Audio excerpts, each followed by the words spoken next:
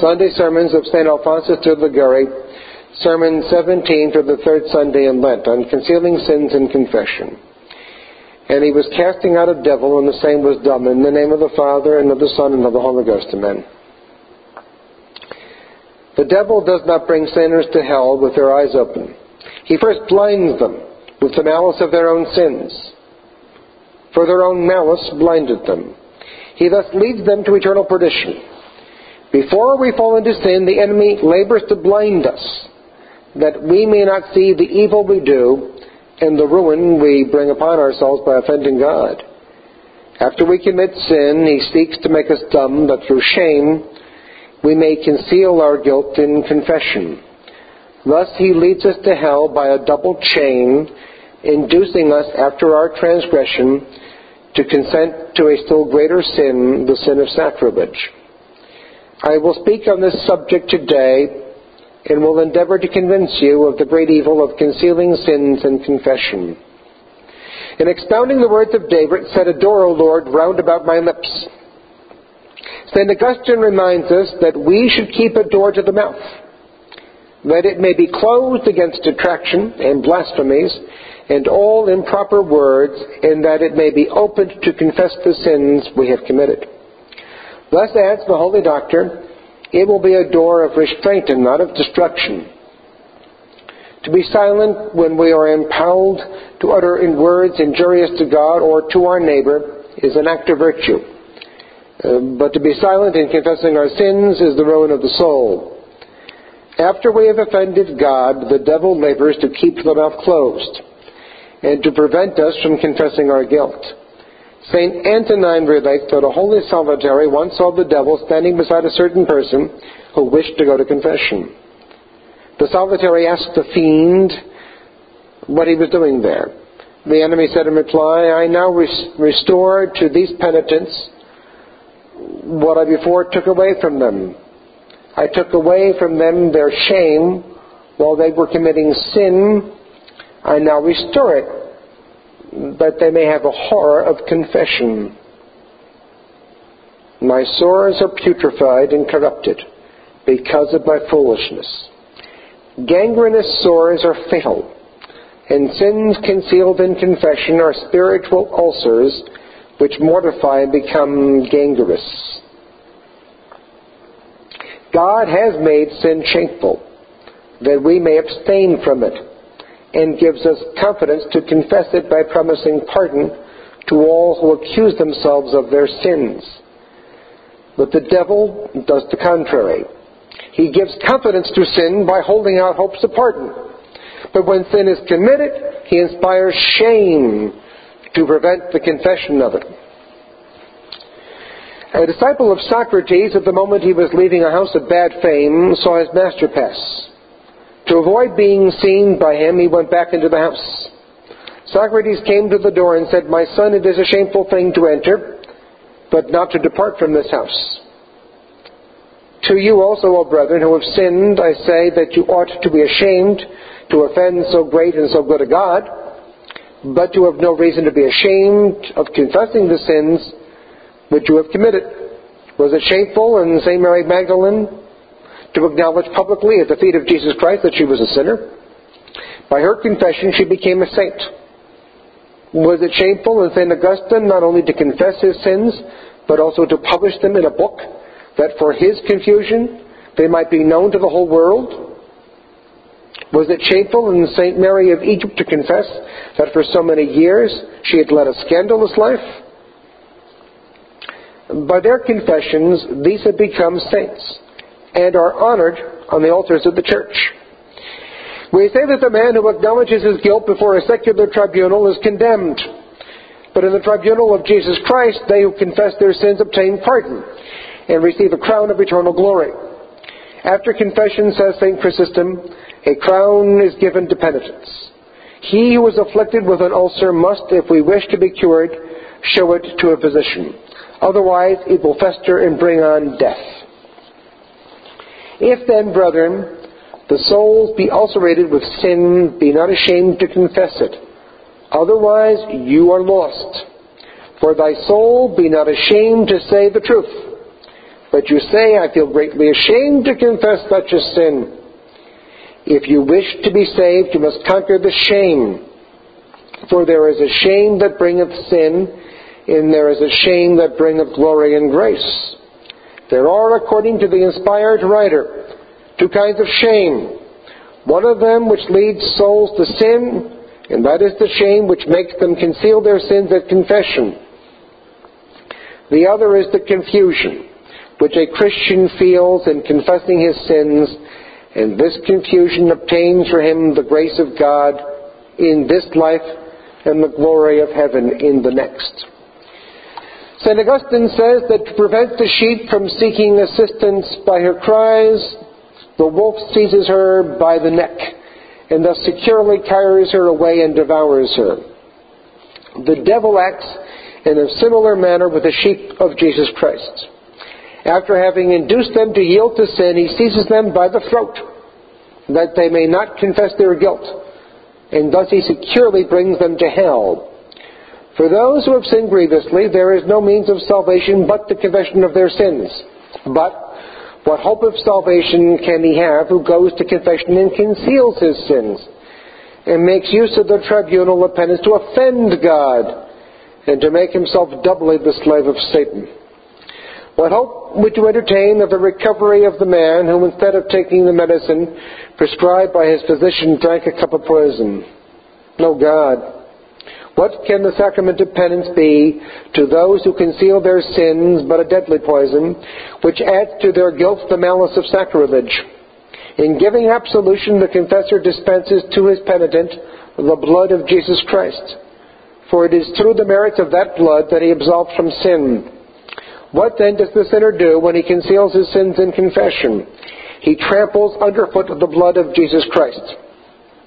And should he afterwards receive the Holy Communion in a state of sin, he is, according to St. Chrysostom, as guilty as if he threw the consecrated host into a sink. Accursed shame! How many poor souls do you bring to hell? Unhappy souls, they think only of the shame of confessing their sins, and do not reflect that if they conceal them, they shall be certainly damned. Some penitent asks, what will my confessor say when he hears that I have committed such a sin? What will he say? He will say that you are, like all persons living on this earth, miserable and prone to sin.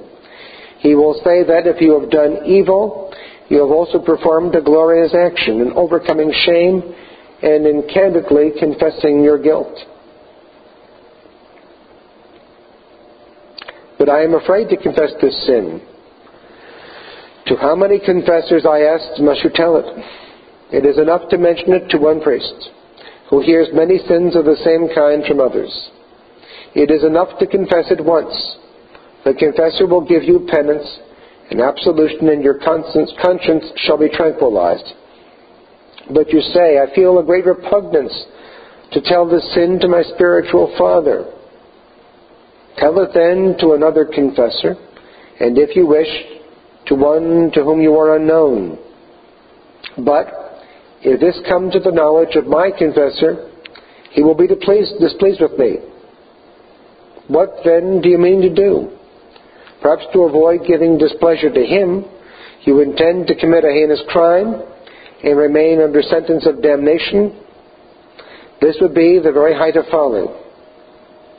Are you afraid that the confessor will make known your sin to others? Would it not be madness to suspect that he is so wicked as to break the seal of confession by revealing your sin to others?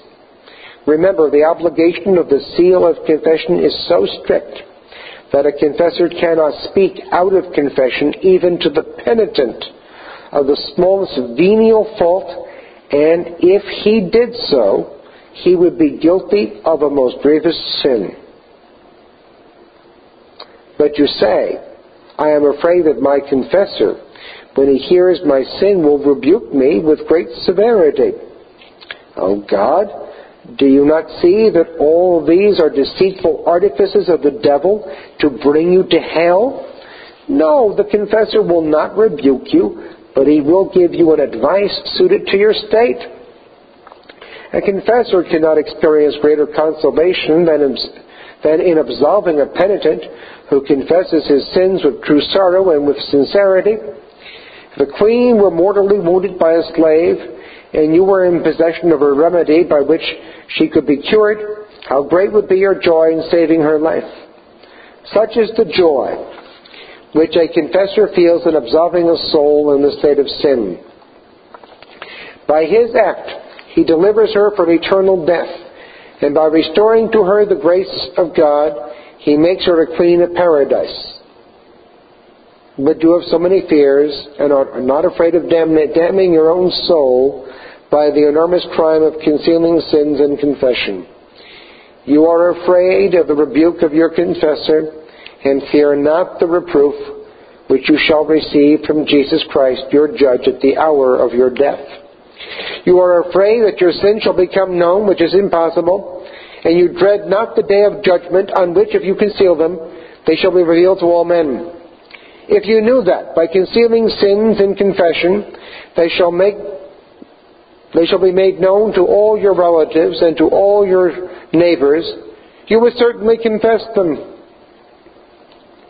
But do you not know, says St. Bernard, that if you refuse to confess your sins to one man, who like yourself is a sinner, they shall be made known not only to all your relatives and neighbors, but to the entire human race?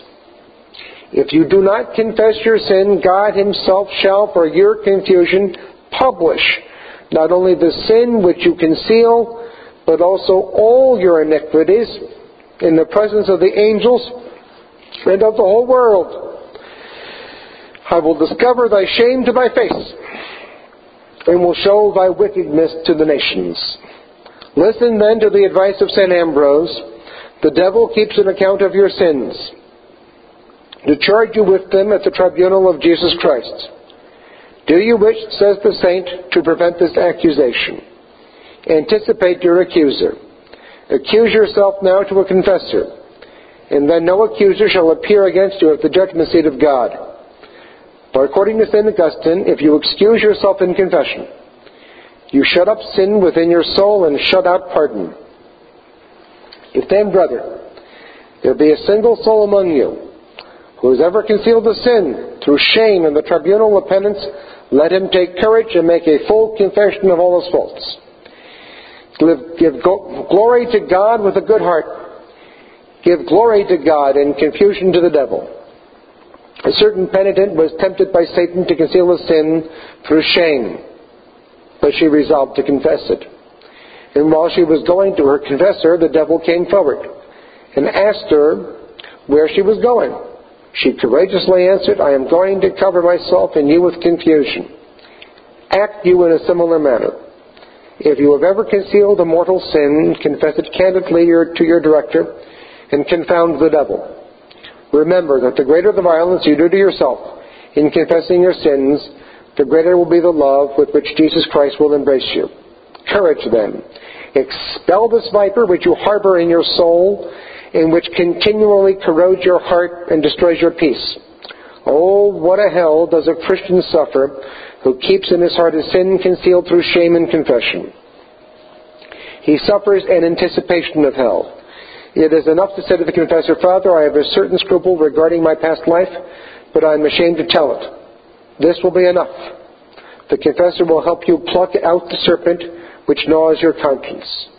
In that you may not entertain groundless scruples, I think it right to tell you that if the sin which you are ashamed to tell be not mortal, or if you never considered it to be a mortal sin, you are not obliged to confess it, for we are bound only to confess mortal sins. Moreover, if you have doubts whether you confessed a certain sin of your former life, but know that in preparing for confession, you always carefully examined your conscience and thought you never concealed the sin through shame, in this case, even though this sin, about the confession of which you are doubtful, had been a grievous fault, you are not obliged to confess it, because it is presumed to be morally certain that you have already confessed it.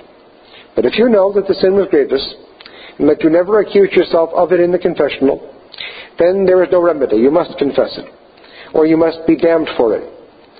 But, O lost sheep, go instantly to confession. Jesus Christ is waiting for you. He stands with open arms to pardon you and to embrace you if you acknowledge your guilt. I assure you that after having confessed all your sins, you shall feel such consolation at having unburdened your conscience and acquired the grace of God that you shall forever bless the day on which you made the confession. Go as soon as possible in search of a confessor. Do not give the devil time to continue to tempt you and to make you put off your confession. Go immediately, for Jesus Christ is waiting for you. Hail Mary, full of grace, the Lord is with thee. Blessed art thou amongst women, and blessed is the fruit of thy womb, Jesus. Holy Mary, Mother of God, pray for us sinners, now and at the hour of our death. Amen. St. Alphonsus de Liguori, pray for us. In the name of the Father, and of the Son, and of the Holy Ghost. Amen.